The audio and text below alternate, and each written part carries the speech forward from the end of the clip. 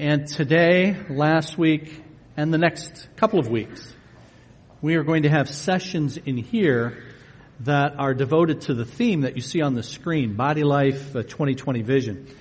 We're doing that then in both hours, the worship hour, first hour, and then also teaching principles about those same themes in the second hour. And we will get back to the book of Revelation on February the 2nd, and in our first hour.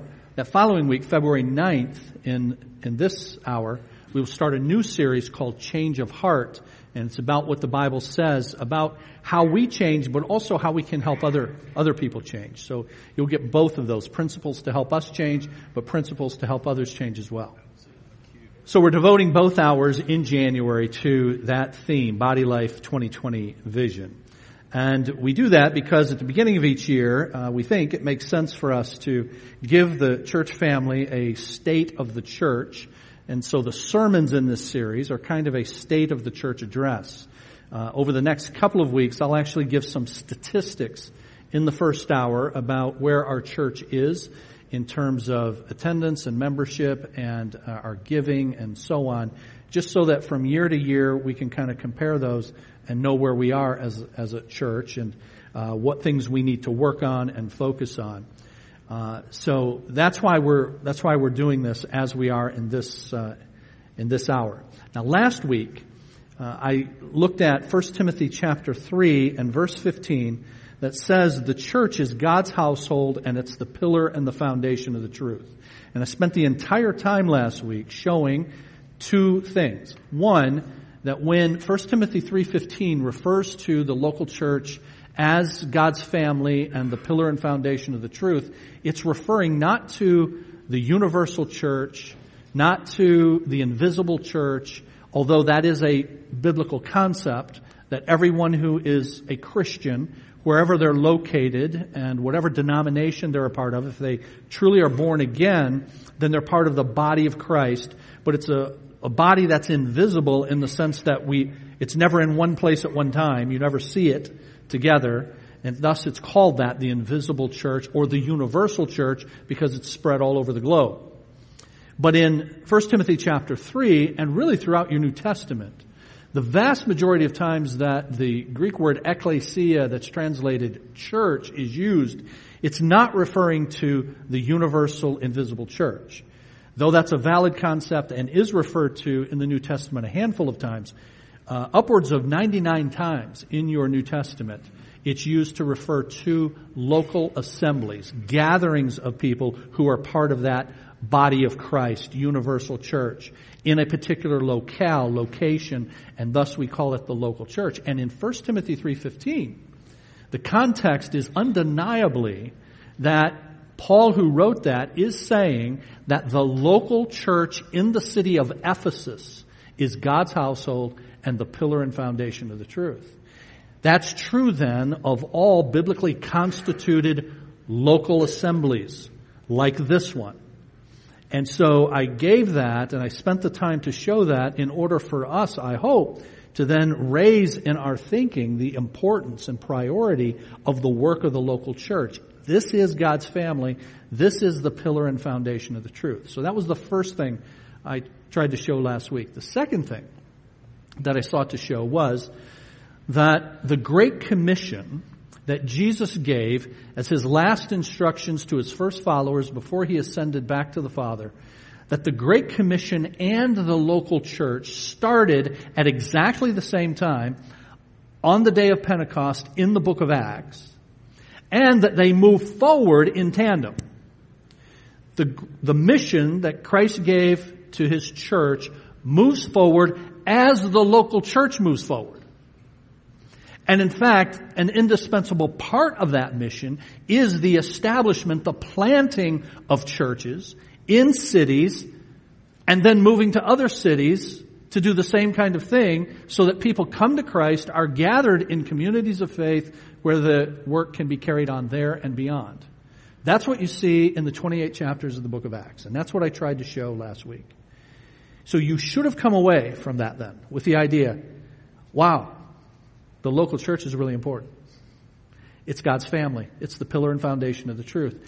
The mission Christ gave to his first followers does not move forward apart from the church. And in fact, they started at the same time. They move forward in the book of Acts in tandem, and that's true today as well. So, it has been said that there should never be a missionless church, that every church should be about mission and the Great Commission. So there should never be a missionless church. And secondly, there should never be a churchless mission. Every church should be about the mission, and every missionary should be about the church. That's why the missionaries that we support at our church are church planters. Because missions is that. Missions is church planting. The mission and the church go forward together. Now, there are missions of all types. There are ministries of all types. I get calls. Some of you have friends that are involved in ministries and missions, and from time to time, they'll want to come and make a presentation to the church. And most often, we're not able to do that because we have our roster of missionaries, and we've got others in the pipeline that you've heard from and that we want to support. These are all church planters in whatever cities and whatever part of the world that they are in or going to. And sometimes these folks who want to come, I mean, they're good folks and they're Christian folks and they're much appreciated, but they're not planting churches. They're involved in good Christian ministries, but they're not missions that have the church at the center of them. So they're doing things and they're doing good things, but they're doing para-church things. That's the term that's used, para-church. Para means beside. So it's not the church, it's something beside the church. Now for myself, as I read the New Testament and I see the centrality of the church in God's work to His mission, then we want our resources to go to those who are doing that work, planting churches. And that's what our missionaries are. Now, there are works that are necessary in order to support the work of church planting. So there are ministries and missions that do that. For example, there are places in the world where medical missions is a thing. Because in order for you to go in and establish a church in a place, but if it's rife with disease, then one of the indispensable supports you can have in that, in a number of ways, just bringing people to physical health so that they can hear the gospel and be converted. And also, frankly, to give some genuineness, some credibility to the missionaries because of the love that you're showing to them in doing that. So there are support ministries, but they all have to be tied to supporting church planting, the establishment of churches. So I'm not saying we would never support a support ministry, but we would want to make sure that it is directly tied to planting churches, establishing churches, because that is where the action is from God's standpoint. And so that's true here. And that's why then, in places like this, that are God's household and the pillar and foundation of the truth, and that have been given by God and established by God to carry out His mission, both in Trenton and beyond, that's why it is so vitally important. That's why it is such and should be such a priority for all of us. So please lose the idea that the reason that I am passionate about this, can you tell? Like in First Hour, I'm saying, look. And the reason I'm doing that is, the reason I'm so passionate about that is because I am absolutely, firmly convinced that it is what the New Testament clearly teaches. But lose the idea that the reason I'm passionate about it is something other than that. I'm not passionate about it, hear this, because it's my job. And it's one of the disadvantages that guys like me have when we teach the way I am this week and have in the past weeks and in the next few. on this subject. One of the disadvantages is it's easy for people to listen and they go, well, that's your gig. I mean, that's what God's called you to do. You're a pastor. Of course you're going to be excited about the church. You know, you've got a heart for that, and you would think a pastor would have a heart for the church and all of that, and so that's good. And when we hear you get all excited about it, good for you. Because that's your thing. And besides that, you make your living off of this, too. Well, that's true, but forgive the grammar, that ain't the reason. It's not my gig. Hear this, guys and gals. It's our gig. And I've got a role to play in it. And the other pastors have a role to play in it. But it's our thing. That's what I'm trying to communicate. So all of us should get then excited about that. And all of us should say, yes, that's where my mission is. That's where my purpose is. Yes, that's how I'm going to align my life around the mission that God has given and using my gifts and abilities to see that move forward. So these weeks are devoted to trying to help us all do that. Okay. So last week you should have gotten the church is really important. There should never be a missionless church or a churchless mission. And now today I want to continue that. Colossians chapter 1. And I think we have that for the screen. Do I have Colossians 1? And this is the passage that is the theme verse for our church. When our church started just over 18 years ago, that's the verse we selected to be our church's theme verse. You may not notice it because, you know, stuff that's just on the wall and it's there for years just becomes wall decoration and you don't. But right over there on that wall is this verse. And the reason it's there is because it is our church's theme verse. Notice what it says. He is the one we proclaim. He being Christ. Admonishing and teaching everyone with all wisdom so that we may present everyone fully mature in Christ. So Christ is the one we proclaim.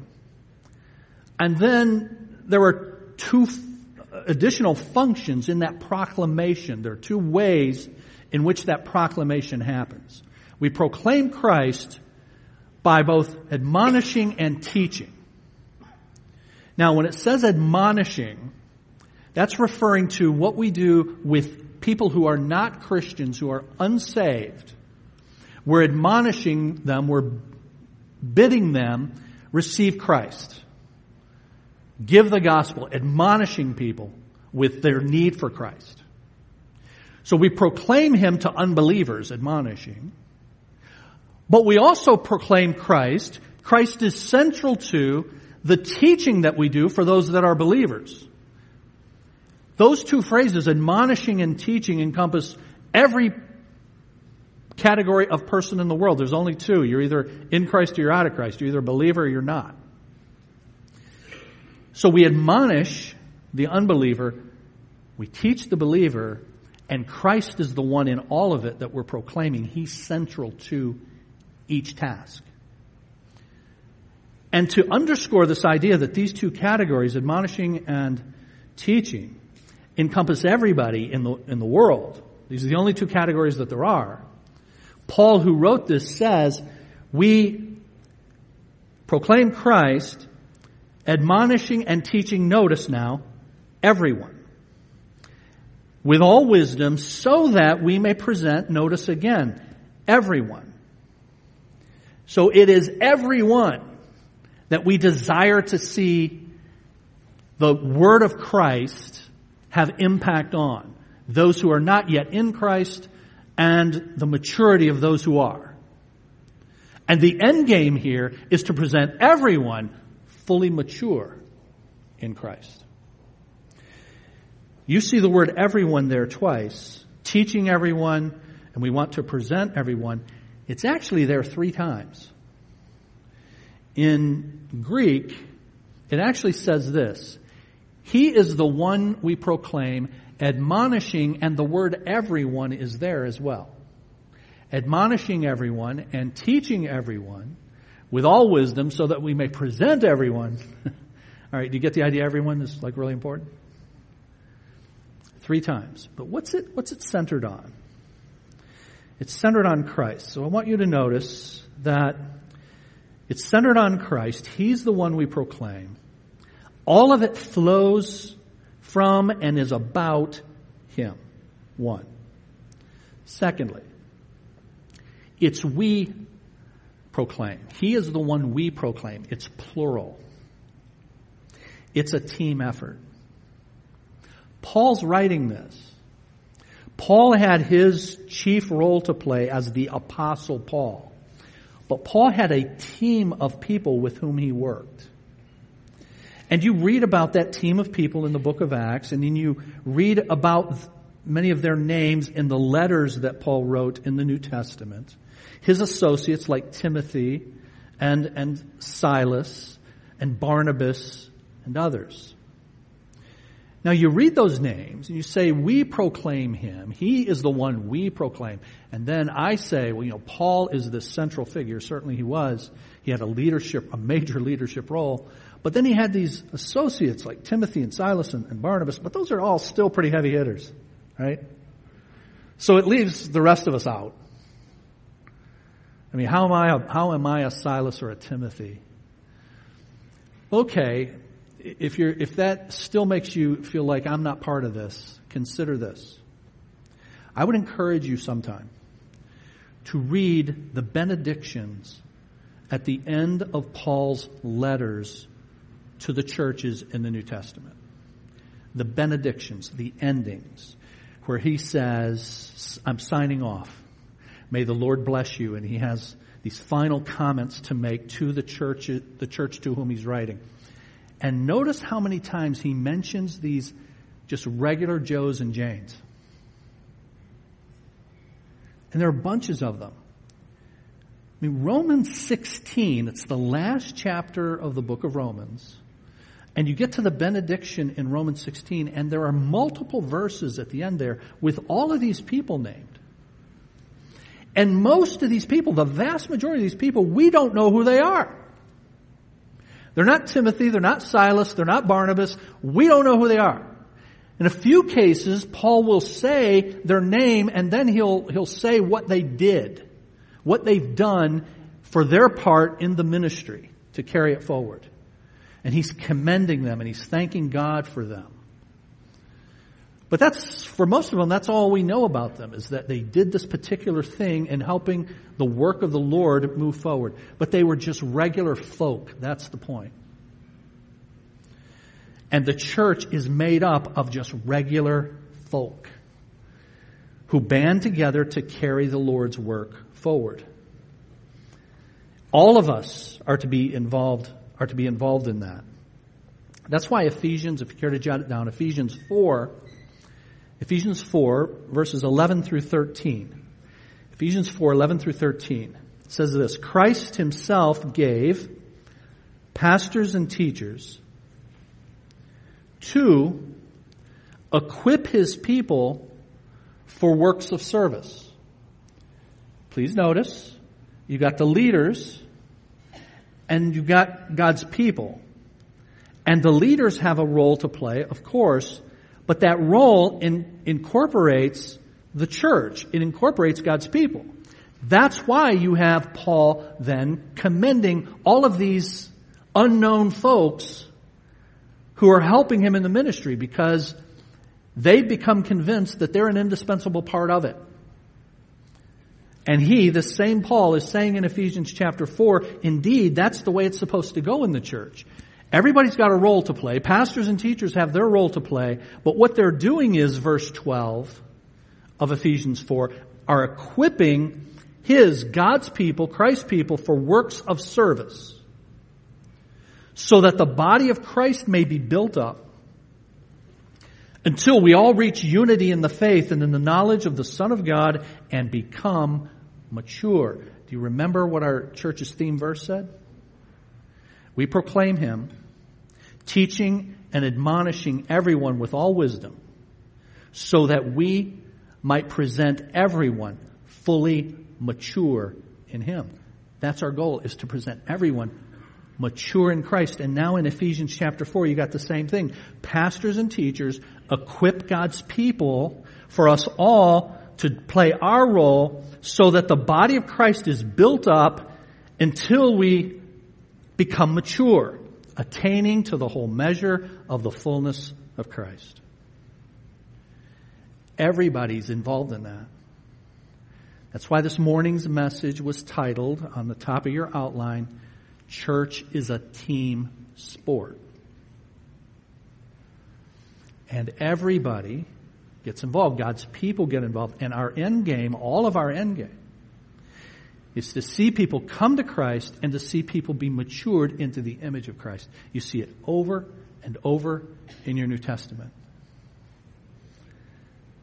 So Scripture is quite clear regarding what God wants us to do. Replicate disciples, people who are like Christ. But it's easy to get distracted from the main thing.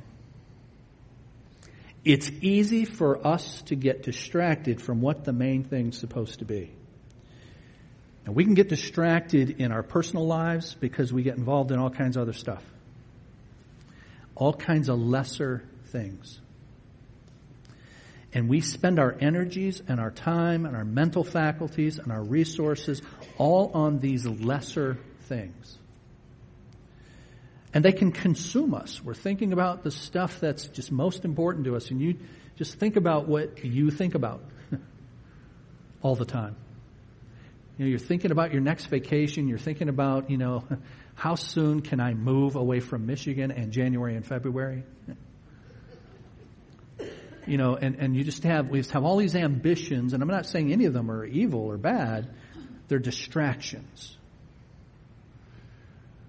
Lesser things. And yet, many of us give ourselves to those lesser things and we become distracted from the main thing. So that's one way we do this. But another way we do it is within the church itself. We miss the main thing, which is Christ and the gospel and everything that's supposed to then flow from that, presenting everyone fully mature in the image of Christ. We get distracted from that because we use inferior ways to get that done. And I'm going to talk about those inferior ways that we use to get it done. But first, let me just ask you if you have seen what I've seen in your experience with churches over the years. That churches get distracted from the main thing, Christ and the gospel, and there are lots of ways to do that. I'm going to explore some of them, but one of them is that churches become known for some kind of hobby horse. Some kind of thing that church is just really important to that church.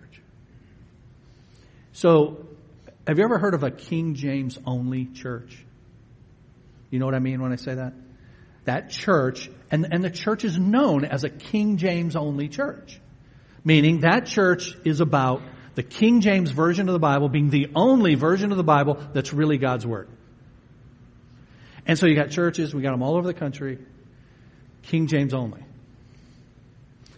So that church becomes known is that Christ and the gospel now? Has that become the main thing? No, the main thing is now we're the King James only church. And the pastor harps on the King James only thing all the time. Or, and sometimes these are the same church, a legalistic kind of church that has a bunch of rules to it. And they might be known for their particular subset of rules that everybody's supposed to follow if they're going to be a good Christian. Women can't wear pants. We're not, they are the no pants on women church. And they become known for that. Or, you got churches that are full, all the families are educating their kids exactly the same way. This is the homeschool church. Now, we homeschooled our girls for a number of years. I'm good with homeschooling as long as you do homeschooling well. So as an aside, I said last week a couple times, let me kick this dog as I go by. So I'm going to kick this dog as well. And then it occurred to me later, some of you have dogs. And it occurred to me there are people who actually like dogs. And so maybe I shouldn't say kick dog. But I'll kick this bucket as I go by. And but there are people who do this, who do homeschooling and really mess it up. And if you're not on top of it, and you're not organized, and you're not giving your child what he or she needs in terms of their education, then you shouldn't be doing homeschooling. And I've seen children who've gotten into their high school years and they are nowhere near where they should be in their educational process because their parents messed this up.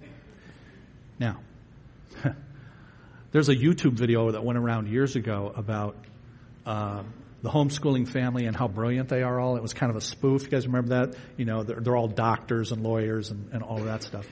And that's absolutely true. I mean, some of these homeschooling families are amazing. And the kids they put out are amazing. And you can get a ton of stuff done in half the time that it takes a school to do it with 30 kids in a room that you can get done with your child. Homeschooling can be a great thing. It's just got to be done right. When we were homeschooling our girls, our church attracted a number of homeschooling families. Word got around that there's this church where the pastor and his wife are homeschool advocates. And we had bunches of homeschool people, a lot more than we have now. We have some now too, but we had a bunch of them. And those people assumed that we were like philosophically committed to homeschooling because homeschooling is the only way to educate your kids. We've never thought that. And then when our girls got into 4th and 7th grade and we sent them to school, some of those folks were amazing. They actually came up to my wife and said, "Did you pray about this? Did you actually pray about sending your kid to school?" And she said, "Yeah." And I had told Kim through all of those years, be careful. Because some of the homeschool people are so philosophically committed to homeschool that it's the only way it can be done in their minds. And they're trying to make you part of that. And the minute they make you part of that, they've made me part of that. And when they've done that, they've made our church part of that. So be careful about it. Churches can be known as the King James Only Church, the No Pants on Women Church, the homeschool church, and on the list goes. The last thing you want your church to be known for is some hyphen. King James Only. No Pants on Women. Homeschool only. Because the minute that happens, you've gotten your attention off the main thing. When we die, it would be great if on the monument at our grave, people would say of us, they were about Christ and the gospel. And everything else was centered on that and flowed from that. That's what our theme verse is. That's what we're supposed to be about, but we can easily get distracted in our own personal lives. We can get distracted as a church onto whatever hobby horse. A church is similar to a Christian in that every person has an identity. A church has an identity as well. The Christian's identity should be Christ and the gospel. An understanding, a deep appreciation for the fact that we take on His righteousness. And when we are regenerated by the Holy Spirit, we begin to take on His nature, His characteristics. And so we're given a righteousness from outside of ourselves that's not ours. And the Holy Spirit makes us spiritually alive so that He starts the process in us of becoming like Christ. And the local church is full of Christ-like followers, which is why a local church's identity should be then Christ. I mean, if that's what we are, that's what our identity should be. I mean, a church without Christ as its identity is going to teach their people to make something else the center of their lives. The hobby horse, the doctrine, whatever it is. And then that thing pushes all other things, including Christ, to the periphery. So Christ and the gospel are to be the main thing, but two mistakes we make after that. Let's say we all agree with that. I'm sure you do. Christ and the gospel should be the main thing. We agree with that, but then there are two mistakes we make after that. Making it the main thing does not say it's the only thing. because there are things that flow out of it that are supposed to result from it. Or secondly, we focus on good but inadequate other things within the church. And I want to talk about that for a bit. The gospel brings you and me into a transformative experience with Christ. The only way to change, for any of us to change, is by having that dynamic relationship with Jesus. And it's that necessity that makes gospel-centered teaching more important than other kinds of teaching, like principle-driven teaching. Now follow me. Principles will teach you how to relate to Christ, but principles without Christ will not transform anybody. Best practices that we teach to people may temporarily shape someone's life according to the proportion and degree that the person uses them. They provide light, they might inspire, they can direct, but the principles were never meant to bring sustainable transformation. That only happens because you have an abiding and vital relationship with Christ. And so one of the mistakes that we make is we look to lesser things to be the source from which we are going to grow as Christians. Bible seminars and weekend retreats, for example. Now we have retreats. We've had couples retreats, we've had family camps, we've had men's retreats, we've had women's retreats, and I'm all in favor of all of them, and I always have a blast when I go to them. But I don't mistake them in any way as a replacement for. They're just a supplement to the main thing, which is our relationship with Christ and enhancing that through, as we're going to see, the life of the body, life in community together. But many, many people, their spiritual life is sustained from one spiritual high to another because of the next seminar they're looking forward to going to or the next retreat that they're going to. Programs, initiatives, Bible nuggets, the latest guy you heard on the radio or on the internet, the latest tweet that you retweeted. They can all be helpful, but if the gospel's not the centerpiece, you're always going to need those religious tokes. Like a chain smoker needs another cigarette. Without a dynamic, interactive relationship with Jesus, you're only as strong as your latest principle, book, or conference. The secular world provides principles, books, and conferences. Our main thing is Jesus. And principles and programs, as effective as they may be, are analogous to the parts of a car. The gospel, on the other hand, is the engine that makes it go. And so what I'm talking about here is not either this or that, but about the priority and the preeminence of the gospel and of Christ. So we take these good but lesser things and they end up becoming a replacement for Christ and the gospel. The seminars, the principles, the books, and all the stuff. Here's another one. A good but inferior thing. It's going to sound weird when I say it. But it's preaching. That people think hearing preaching is the thing that's going to change them. And I've never thought that. All my preacher friends tell me that. Not all. But I have never thought that the preaching is the most important thing that happens in the church. And frankly, from my standpoint, that's a good thing, just on a practical level. Because if it's the most important thing that happens, we're all in a world of hurt. Because you're just stuck with me for now. Is it important? Yeah, it's important. Is it the most important? So what I want to talk about in our remaining time, and then we'll continue next week, is this, that it's not seminars, it's not books, it's not conferences, it's not your next spiritual toke, even if that thing is preaching. And the reason I say even the preaching is not the most important thing is because of this. As you read through the New Testament, what you find is that the Apostle Paul would go into a city, Book of Acts, preach, give the gospel, see people converted, gather them into churches, But then in his letters back to those churches, that's what the bulk of your New Testament is, him writing back to Corinth and Thessalonica and Philippi and these churches that he was associated with. He's writing back to them, and what he's writing back to them, interestingly, is not centered on how's the preaching going. Now there is that, and it's really important.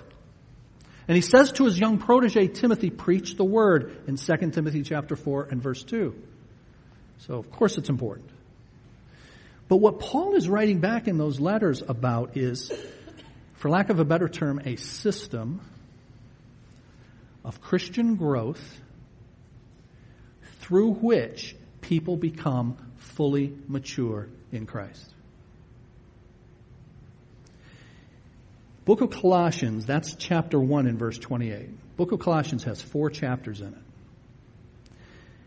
And as I think about the 4 chapters of the book of Colossians, the closest you come to anything said about preaching is this: proclamation.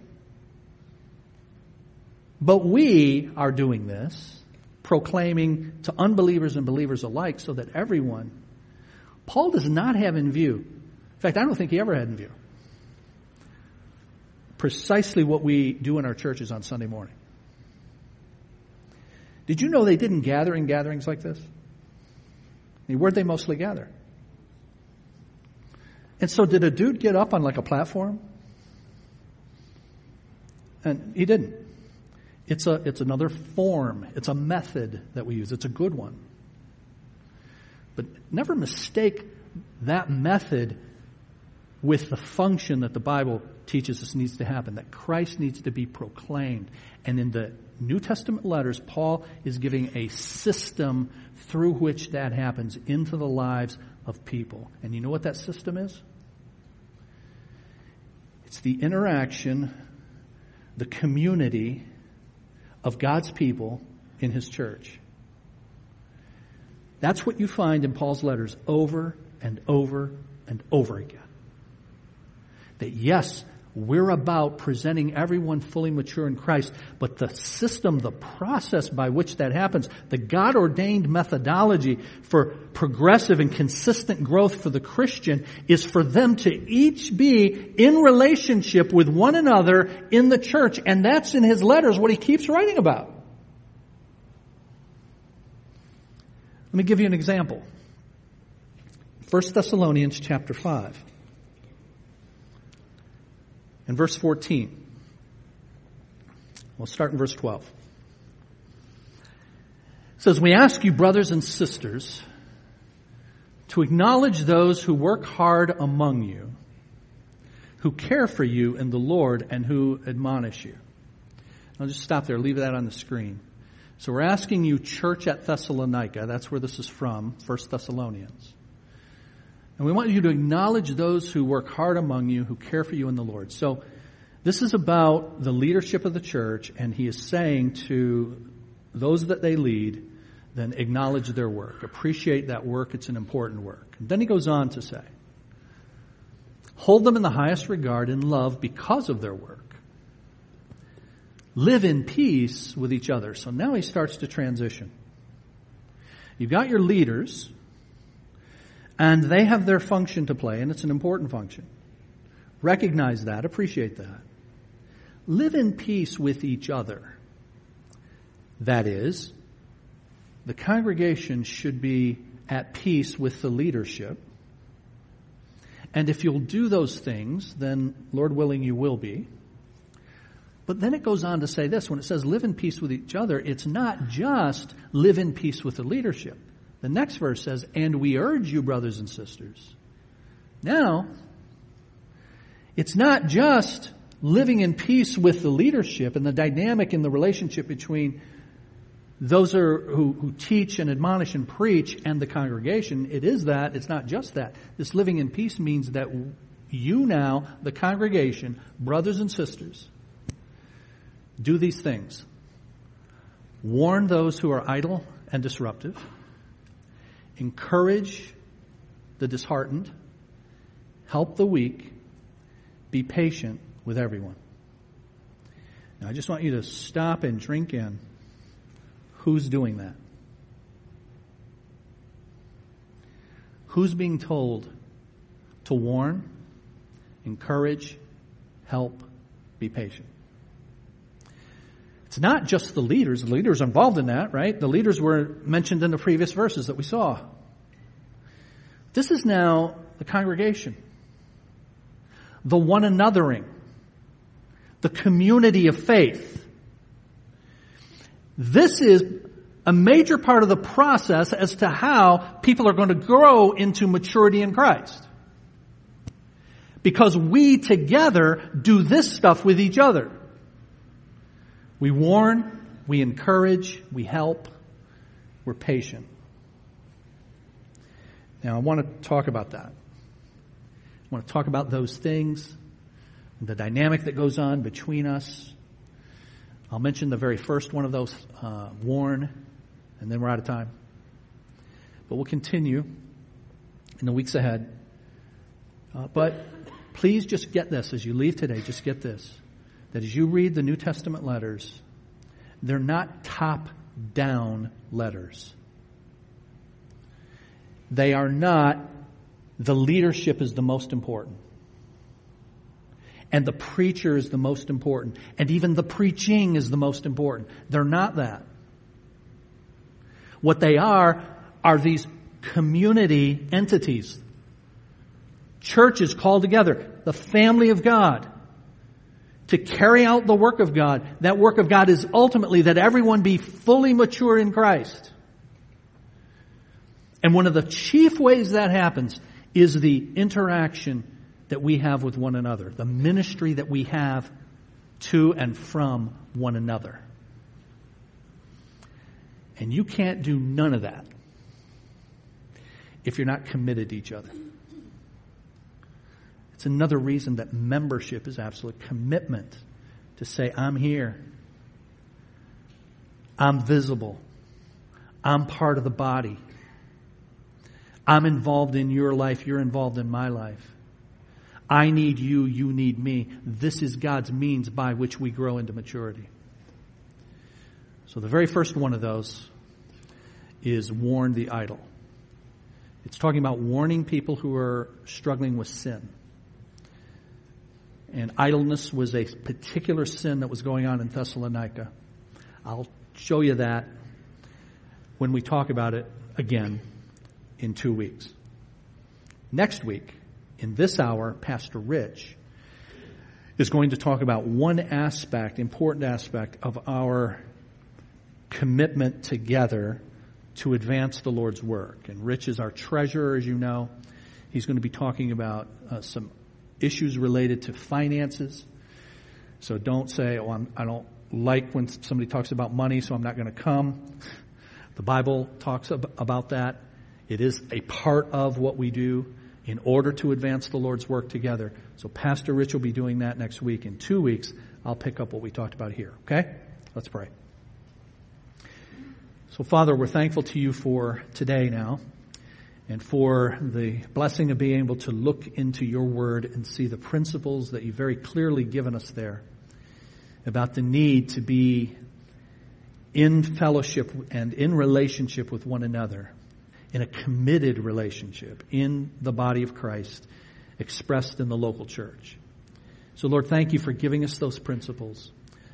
Help us to obey them. Help us to act upon them. And then, Lord, in this hour, thank you for allowing us to see that the emphasis of your word is not upon superstar people. It's not upon big names.